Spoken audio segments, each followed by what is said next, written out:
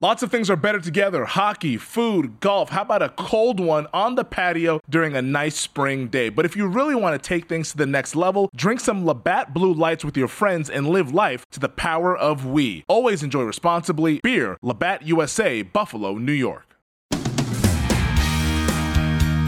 Well, so much for the dog days of summer here. The New England Patriots have their quarterback as Cam Newton, the former NFL MVP, reaching an agreement on a one-year incentive-laden deal. I say their quarterback because you know what? He could still be the backup. Who knows? Stidham and Hoyer are in the mix, but there's no doubt the guy's a former MVP. And right away, Mike, you saw these collective sighs and guffaws. And we're going, oh my God, here go the Patriots again. You talk about a team-friendly deal, no risk and high reward. You get a highly motivated Cam Newton to prove everybody wrong.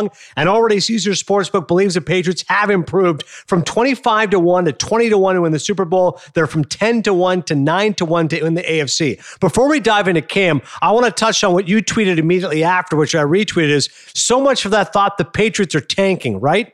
Yeah. I mean, how stupid was that? Somebody's getting paid millions of dollars to formulate this opinion. I mean, it's like, how can that, if you understand one fiber of Bill Belichick's body, you know, the winningest coach other than Don Shula in the history of the NFL, and he's going to tank?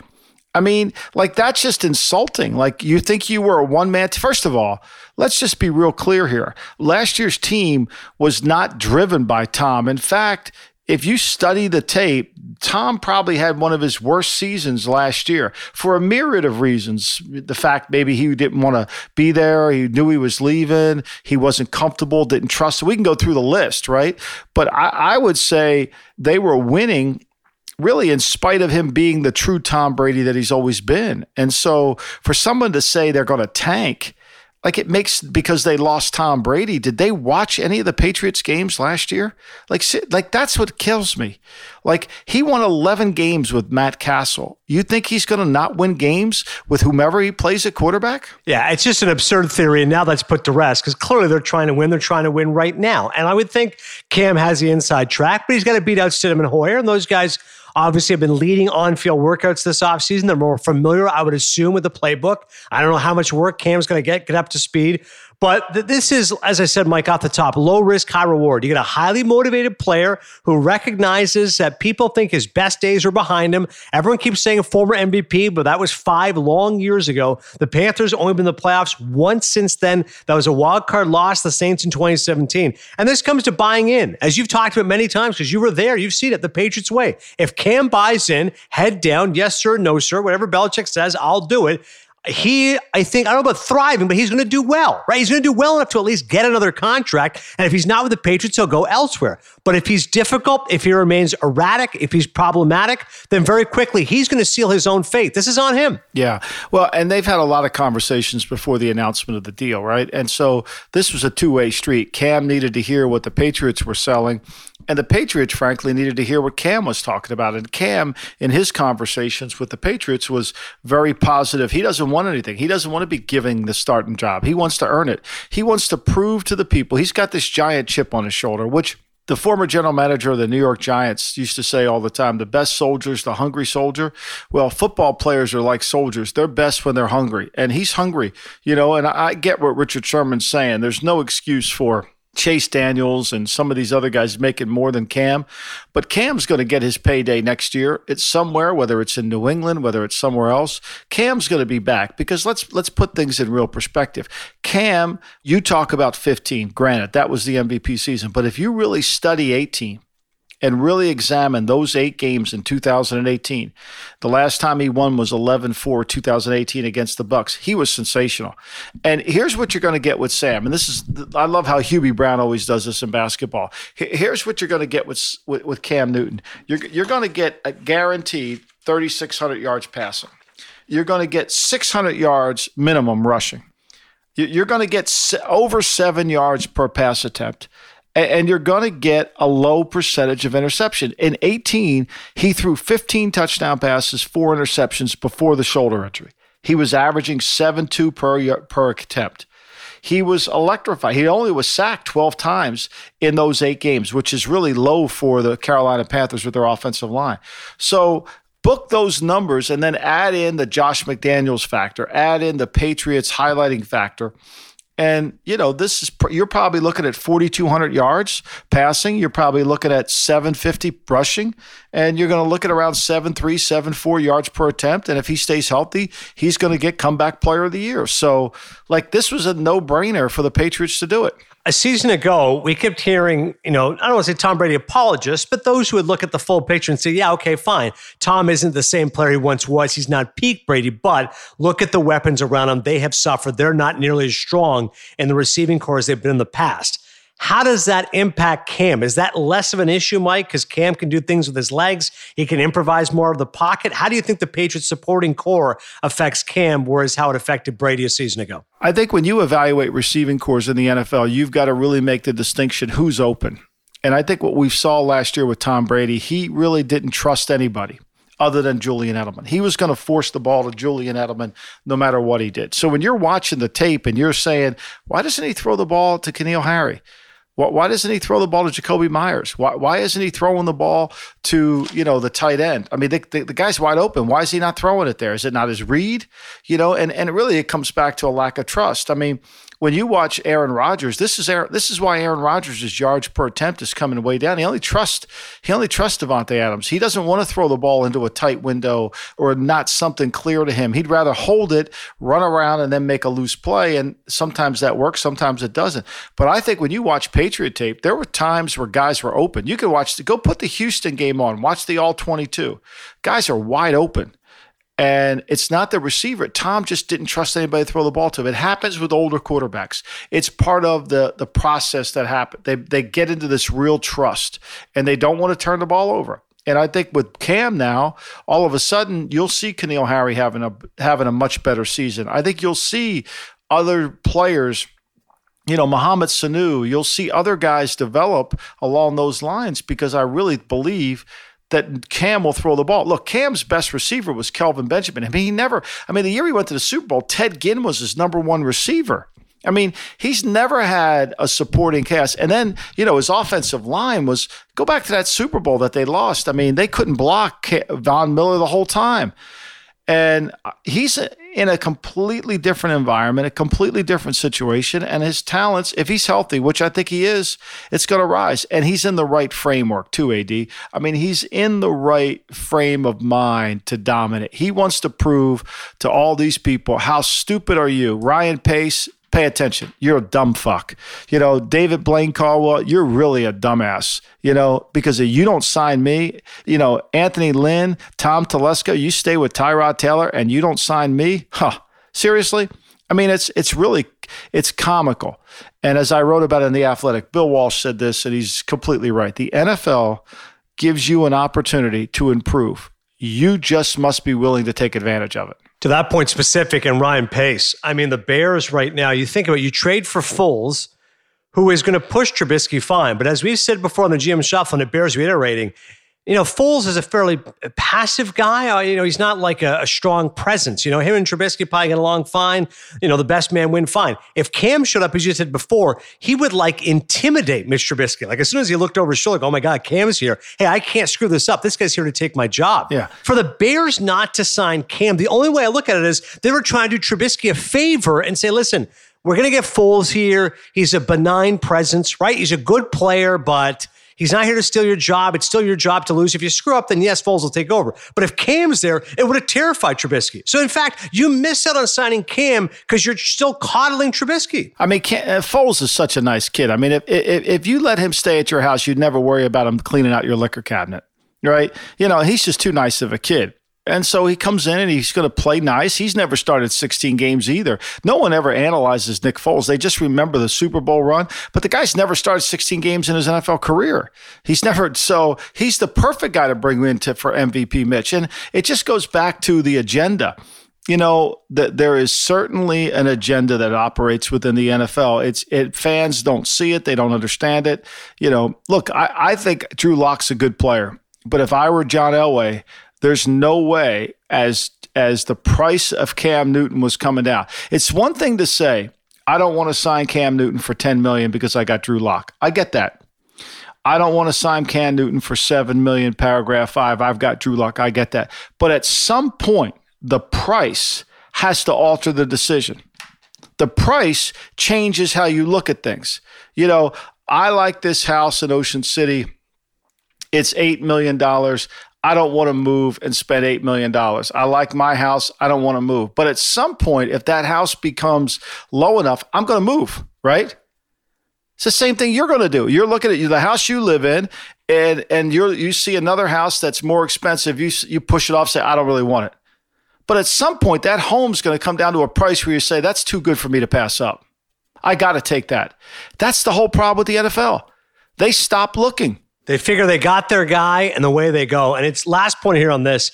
I was ready not to proclaim the Patriots weakened, but certainly vulnerable and say, okay, the Bills, hey, all good things must come to an end. The Bills are now going to be division champions. You know, great defense, obviously make the trade for Diggs. It'll help Josh Allen. He matures as a better passer. And now all of a sudden the Patriots get Cam and I go, maybe it's a toss-up again in the division. Maybe the Patriots are the favorite again. How do you handicap it right now, Mike, if you say who wins the AFC East, Bills or Pats? Oh, I'm going to go with the Pats because I don't trust Josh Allen. I mean, I got a tweet from some guy the other day, so I can't wait till Josh Allen makes you look like a moron. Good day. That's what he said to me. Thank you very much. I appreciate it. You know, but I mean, until Josh Allen proves he can prove his accuracy, I'm not going there. I like everything about Buffalo's team. Except I worry about their quarterback. Do I think Buffalo will beat New England this year? Yeah, I think they'll split. I think it'll be a really competitive. But Buffalo's schedule is much harder than it was last year. Much harder. And they're a better team, but it's still a much harder schedule. There's still a lot to prove out there. Buffalo, the other thing is Buffalo now becomes Virgil. They've made themselves Virgil Sollozzo. Even though Sean McDermott doesn't want to put the target on their back, he's still saying, oh, no. New England's the best team, right? They've become Virgil Sollozzo. They're the hunted one. They're going to go in there now. They got a little swagger to them. So the level of play against them is going to be much different. No doubt about it. All right, when we come back, that's the story with Cam Newton and the Patriots. Could Antonio Brown join Tom Brady in Tampa? Plus, Mike pays tribute to legendary NFL coach Joe Bugel. Don't go anywhere.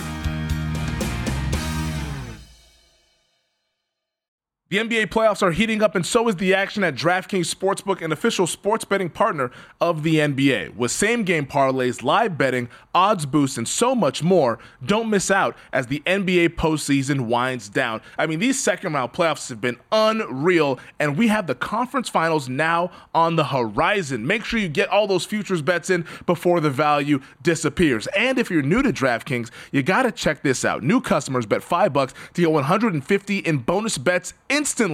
Download the DraftKings Sportsbook app now and use code SHUFFLE. That's code SHUFFLE for new customers to get $150 in bonus bets when you bet just $5 only on DraftKings. The crown is yours. Gambling problem? Call 1-800-GAMBLER, or in West Virginia, visit www.1800gambler.net. In New York, call 877-8-HOPE-NY or text HOPE-NY 467-369. In Connecticut, help is available. For problem gambling, call 888-789-7777 or visit ccpg.org. Please play responsibly on behalf of Boot Hill Casino and Resort in Kansas. 21 plus, age varies by jurisdiction, void in Ontario. Bonus bets expire 168 hours after issuance. See dkng.com/bball for eligibility and deposit restrictions, terms, and responsible gaming resources.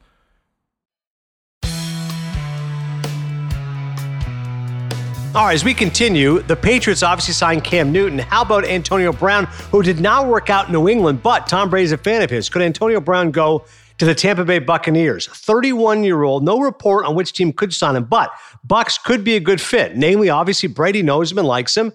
They obviously signed Rob Gronkowski. They are strong at receiver, but listen, if a guy's of value, you find a spot for him somewhere on your roster, you would think. Last month on the show, Mike, you said the Bucs are not ready to be great. Would you take a flyer on Antonio Brown to take them to a different level if you were Bruce Arians? Well, I mean, Bruce doesn't want to do it. That's fair. I would think that's fair to say. But I think there's a certain player within his organization, Mr. Brady, that would love to do it. I mean, here's the thing. The 13 days that Tom Brady spent with Antonio Brown were the most perfect 13 days. First of all, he saw him on the field. And I would say, with the exception of Randy Moss and maybe Deion Branch, he felt like this might be the most talented receiver he's ever thrown the ball to. Now, I'm not putting words in Tom's mouth, but I get the sense that everybody there was spellbound by how great Antonio Brown looked. In fact, the Friday practice before he got cut, I mean, I think they thought he was destined to score a bunch of touchdowns because he was just so dominant against a good scout team. I mean, he wasn't practicing against the turds. He wasn't practicing against guys that can't play. They usually go ones against ones on certain situations, and he was really good. So that's left an indelible mark on Brady, and Brady's not going to give up on it. Tom knows that if I add the more skilled players, the more talent I put around that I trust, the better I become as a player. Now, Arians has dealt with them in Pittsburgh, and Arians has dealt with them, and knows the headaches that come with them. But I'm sure Tom's telling him, hey, man, I got him. Don't worry. I got him, Bruce. He's on me. I'll take care of it. I'll make sure he's compliant. I'll make sure he doesn't go off. I'll do the things I have to do. Plus, if he messes this opportunity up, it's over with. It's like Johnny Manziel. He went up to Canada, pissed down his leg, and now he's wondering what happened to his NFL career. So this is the last stop for Antonio Brown. And whoever gets him is going to get the best version of Antonio Brown, like New England got for those 13 days. Now, can he do it for 130 days? That remains to be seen. But I think there's a strong push. I think Seattle wants him. I think Baltimore's interested. I think until he gets cleared by the commissioner and by the courts with these charges, I don't think anybody wants to do anything yet. So I think there's a little bit of that hesitation going on. The other thing is the problem what people don't understand in the league right now is because there is the threat of not having football or missing some games. If I give you a signing bonus, let's say I give you $1 million, AD, and your base salary for that year is going to be $5 million, so I lowered your cap number, right? Well, what happens is if there's any games that are missed, you owe me that signing bonus proration back on the games that were missed, which is unfair for players because it's not their fault. They're missing games, right? So it's harder to do a signing bonus contract deal right now because of the problems with the language that goes in all standard signing bonus contracts that if you miss games, it's you got to pay back the team. It's interesting because when I said about Cam, I said he's low risk, high reward. Brown, I think, is high risk because he might get in there and completely screw the situation up. But again, he is high reward. And I get the fact, like you said, if you're Brady, you're going, hey, man, I only have so many more chances at this. I got 1 or 2 years left. I want to get another ring. And for anybody who says, well, they're strong at receiver, you can always use more talent. Who's going to say, no, I don't want this guy just as a number 3 receiver, number 4 receiver as well. And the Ravens and the Seahawks, I mean, all those make sense. Look at the commonality. If you got great quarterbacks, whether it's Brady, Russell Wilson, or Lamar Jackson. And no matter what, Brown is not going to be the focal point of the offense, right? Of course, he's not a number 1 offense guy anymore. He's going to be a supplementary piece, but if he can prove himself and all of a sudden take advantage of that situation, I mean, I'd be shocked if he doesn't at least get a chance, right, Mike? Like he's got to. And I know you mentioned the case, but it's a civil case. It was the same one that was around before. Maybe a suspension, an assault case against a delivery driver. I know that civil sexual assault case is there, but I think he's back in the league. He's going to get a chance in one of those 3 teams. How he pans out, I don't know. But we will see Antonio Brown back on a football field. I agree with that. And I think if you're Seattle, look, I don't think Josh Gordon has anything left in the tank. I think people remember Josh Gordon, but 2013 was 7 years ago. That's a long time ago. And he hasn't been the same since then. He's flashed at moments, but his legs are gone. So, I can't see that being the same. I think that, if I'm Seattle and if I'm San Francisco, I'm waiting to see what happens. I want to get involved in it because even though I get the civil cases that are out there and I got due process has to take and see what the commissioner does. But you're talking about a guy who's going to shift the balance of power. And that balance of power in the West between Seattle and San Francisco was about a yard last year. That's how close that balance of power was. And this guy would make all the difference in the world. No doubt he's talented. It's just all the baggage that comes with it. Can you get his head on straight? But you're right about the last chance. I mean, God, if Antonio Brown would screw this up theoretically, I couldn't imagine another team giving him a chance. Coming up a little bit later in the show, our Sopranos section, we're going to talk about the greatest lines of Uncle Junior. Trust me, there is no shortage of them. But want to discuss a little football history here, and that is Joe Bugel, the former Redskins line coach and the architect of the famed Hogs, dies at the age of 80 years old. He spent 32 years in the NFL, widely known for his work in Washington, where he coached the Redskins O-line from 1981 to 1989. I still remember, of course, the head coach of the Cardinals. That was from 1990 to 1993. He came back to the Skins when Joe Gibbs returned and was there until 2009. The origin of the name, the Redskins reached 3 Super Bowls. They won 2 in the 1980s. Bugel started calling the group the Hogs in 1982. And that was during a training camp practice. The name stuck as Gibbs told them, once you establish a nickname, you'd better back it up. Oftentimes, Mike, you look at the head coach and you look at the GMs and the architects, but football is so specialized. You have to appreciate somebody that does such a great job with one specific unit. And the Hogs, specifically the O-line, how critical they were to the Redskins, you can't underestimate the importance of Joe Bugel to the game of football, right? No, I mean, he was really, and he was a nice man. I mean, I had a lot of conversations with him, and all through the 80s, he struggled he wanted to be a head coach, and he just felt like he was never going to get a chance. And I can remember having a conversation with him and saying, Joe, at some point, you're going to have to go call plays, or you're going to have to prove to people that you're not just a line coach, because nobody wants to really hire a line coach. People see line coaches as end zone tape. They only know what the line does. They really don't know what the passing game is. They're really just going to be guys that want to run the ball all the time and don't really want to be run a true offense. They're too conservative. And he's like, well, what about Chuck Noll? Chuck Noll was a great line. He's a line coach and he's been successful. All through he couldn't do it. So then when he gets his opportunity out of Phoenix, he goes out there, and not a great organization by any means at that time. He spends 4 years as the head coach there. He gets fired his last year in 93. He's 7-9. And then he goes and Al hires him for 1 year, and the stories are endless. No, that's not what I wanted. That's not what I wanted, Joe. You're just not doing it right. So, I think Joe was best suited to be a line coach. I think that's what he was really good at doing, teaching technique, teaching fundamentals. And at a game where, you could spend your off season inside a bubble and really working with guys and making them better. And he was truly a gentleman, really a nice guy, always had a big smile on his face whenever you see him. He greet you, talk to you.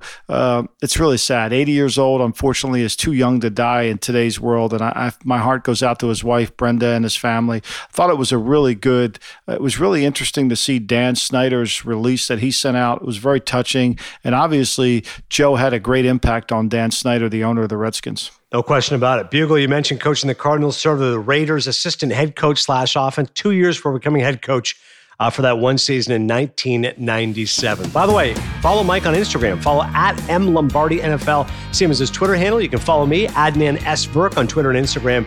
And of course, you can follow our show's Instagram page @The GM Shuffle. One thing about us, we love The Sopranos like nobody else. We gave you our favorite episodes. Now, as we continue here in July, how about Uncle Junior's best lines? One of the best characters from the show, and there's no shortage of his finest lines. We're going to read them for you, though. We want you to tweet in. Post on Instagram, tweet us. Let us know which ones are your favorites. That's coming up next here on the GM Shuffle. It's interesting, Mike, with all great shows, and The Sopranos for us is the greatest of all shows, every character can be someone's favorite. It doesn't matter who it is. Someone could go, wow, there's some relevance here, something I relate to here. When it comes to Uncle Junior, I don't know anybody who doesn't think he's an incredibly funny character. And it's a credit to Dominic Chianese's acting. As you've noted, he's a great singer. We got to go see him sing sometime. He was Johnny Ola in The Godfather. And I don't know anybody who doesn't watch Uncle Junior with a smile. I don't know if people have uncles like him, maybe grandfathers like him. Maybe you just wish you had an uncle like him, somebody who's not going to take any crap, says what's ever on his mind. But I think it was a perfect melding of character and actor. And I couldn't imagine, Michael Imperioli and Steven Shrippa, they got their Talking Sopranos podcast. One of the casting directors said originally Jerry Stiller was going to play the role. We love Jerry Stiller, rest in peace, but I couldn't imagine anybody, Jerry Stiller was going to play Hesh. But when it comes to Junior, there were some other actors who were in the mix, but I thought Dominic Chianese, from the first time you see him, the glasses, the expressions, that withering sarcasm, the way he puts Tony in his place about not having the makings of a varsity athlete, he was incredible. It really is. I mean, you could just, what do we have in common? Bunions? I mean, just his ability. And then sometimes his one-liners, like when he was in the home and organizing the card game and they were for Cokes and he couldn't remember anything. And he's like, the pride of Rutgers, and he tells the jokes that he does, his timing. And then when he wants to escape, they're talking to him about escaping and he goes, we have enchiladas tonight, and he makes that smile. I mean, Chianese was tremendous, but there's so many of them. Like, I find myself, I don't know about you, I find myself quoting him pretty much on a regular basis because some of his lines, like, I'm waiting for Patience on a Monument. Like, I never even knew what that was. I'm sitting here waiting for like Patience on a Monument. Like, what is Patience on a Monument? But that line I find myself saying when I'm waiting for it. It's like how many, to me, and then the other one, you tell me to sign, I sign. You tell me to take a crap on the deck of the Queen Mary, an hour later, they're hosing it down with disinfectant. I mean, is there a better, that's as good as it gets, right? I mean, there's so many good ones, and you can use them in almost everyday life. Take it easy. We're not making a Western here. I've been farting the same cushion for 20 years is one that you can definitely use. There's even this almost seems like Yogi Berra-isms. Like, if you say you're going to be somewhere, be somewhere. I think this is a great one. You and I have quoted this on the shuffle. You come heavy or don't come at all. I mean, you could use that in everyday life. It's great. Oh, yeah. I mean, and some of them you can't use. Like when the nurse is sitting there and he's got shaving cream on his side of his face, and Tony walks in and he says to the lady, he says, "Did you offer my nephew something to eat?" She says in like some Slovenian accent, "I'm not the maid, I'm the nurse." She said, "Well, did you offer him an aspirin?" Like, it's like you can't use that one, but like when he's sitting around the table at the sit down with Hesh, he says, "You better hold on to your cock when you negotiate with these desert people," right before he closes the deal. I mean, it's just so amazing how good some of his lines are. And I use, when you're going to tell me you're going to be somewhere, right? I mean, I say that to my sons all the time. If you say you're going to be somewhere. We want you to tweet us in. So M. Lombardi NFL, add in S for, your 2 or 3 favorite Uncle Junior lines, and we'll tally up the votes, and we'll tell you next on the GM Shovel which ones get the best. Here's some more. You want to lie to me? Tell me there's a broad in the car that wants to tongue my balls. I mean, so good. That's about as funny good. as it gets. That's when the blender went up. I love the one when he says, when he tells the marshals, "I want to fuck Angie Dickinson. Let's see who gets lucky first." I mean, and then when he said Jackie Jr.'s funeral, he has 2 great lines. None of them he says, "Good gravy today," while he's dipping his bread into the tomato sauce. And then he says, "Dumb bastard." He's talking about Jackie Jr., "Dumb bastard, almost drowned in 3 inches of water." That might be the best. Dumb bastard almost drowned in 3 inches of water. How about this one? I love the episode Boca from the first season. Remember, he's going down on that girl. Oh yeah. And the line is, if you put your mouth down there, you're liable to say anything. That's funny. And in that same episode, when Tony's trying to talk, he says, "You yap more than 6 barbers." I mean, I like, seriously, like, it was just. And I asked Frank Renzulli, like, how was it writing lines for him? And they said it's the easiest guy to write a line for, because A, he could deliver it, and B, he had that sense of humor. Federal marshals are so far up my ass I could taste Brill cream. It's like you could just you could just put it together. But I will say this: I think my favorite one of all time, and I think it applies to the NFL, is some people are so far out of the race they actually think they're in the lead. I think that truly is one of his finest lines ever. Think on this, Burger Boy. Tony's a cunt hair away from being the boss of North Jersey, and I am that cunt hair. Again, it's just so funny in terms of his delivery. But you're right. The one about being so far behind a race, I think they're actually leading, is great. I mean, it's endless after a while. You steer the ship the best way you know. Sometimes it's smooth. Sometimes you hit the rocks. That was season 3, episode 8. Again, that kind of sounds like a yogiism, right? Sometimes Junior could be witheringly funny, but he was also very philosophical about things. That's what made him so good. He's so philosophical, and he had so many ways to kind of, like when he tells Mikey Palmisi, "Take it easy. We're not making a Western here." And he was the one instigating it. His timing, I think, was so excellent. I think that his ability, one of the ones I use all the time. I use this one all the time in my conversations. "Livia's like a woman with a Virginia ham under her arm, crying the blues because she don't have a loaf of bread." Like, I seriously, like, those sentences are just truly remarkable. I mean, he is so good, and he made the show. I almost feel like, I don't know how you feel, but I feel like when they made him have dementia, the show for me lost a little bit of that dark humor. Right. It lost a little bit of that. I mean, I understood why they did it. I don't like that they did it. I wish they would have either just killed him or brought him back in dreams. But when they basically just made him crazy, that you lost the whole sense, and nobody really replaced him in that sense of comedy. We didn't really have that. Yeah. And I missed that. I missed him in the later shows. I missed him when when Bobby would drive him around and he was truly, telling those stupid jokes about the Cadillac, and, a woman comes home with a vase. I guess I have to put him in a vase. So, and all that, the joke he tells, they're so bad that you have to laugh at them. But he was so classic, like, when he sees Dr. Kennedy and Kennedy tells him something, he looks at those National Geographic pictures on the back wall. Oh my God, they could be, to me, he was one of the best characters, and they gave him some of the greatest lines of all time. Agree on him becoming diminished later on. I mean, there was certainly some poignance to it, and he acted it well. I mean, the scene where he shoots Tony is great. Malanga, like he confuses him. This guy from the past shoots him. Pussy Malanga. When you go back and watch episode 1, and he wants to kill Pussy Malanga at the Vesuvio, and they kind of stop him from doing it. You may run North Jersey, but you don't run your Uncle June. And he's all over those lines, and then he's in the car. Like, if you just watch the car scene, he has different glasses on, but he's in the car driving Livia, and I'm Ajita all the time, Livia, and he's complaining to her about Tony, knowing that he can get her into doing something. He played her too, even though when Tony rips back at him, oh, look at you, you're like some kind of detective or something. He makes fun of him because he's playing both sides. Remember when he's playing both sides of Richie Aprile? Oh, yeah, that's right. Yeah, he is going both sides. That's right. Right. Couple more here. You heard about the Chinese Godfather. He made them an offer they couldn't understand. And Teddy Roosevelt once gave an entire speech with a bullet lodged in his chest. Some things are just a matter of duty. The best. I mean, he truly is.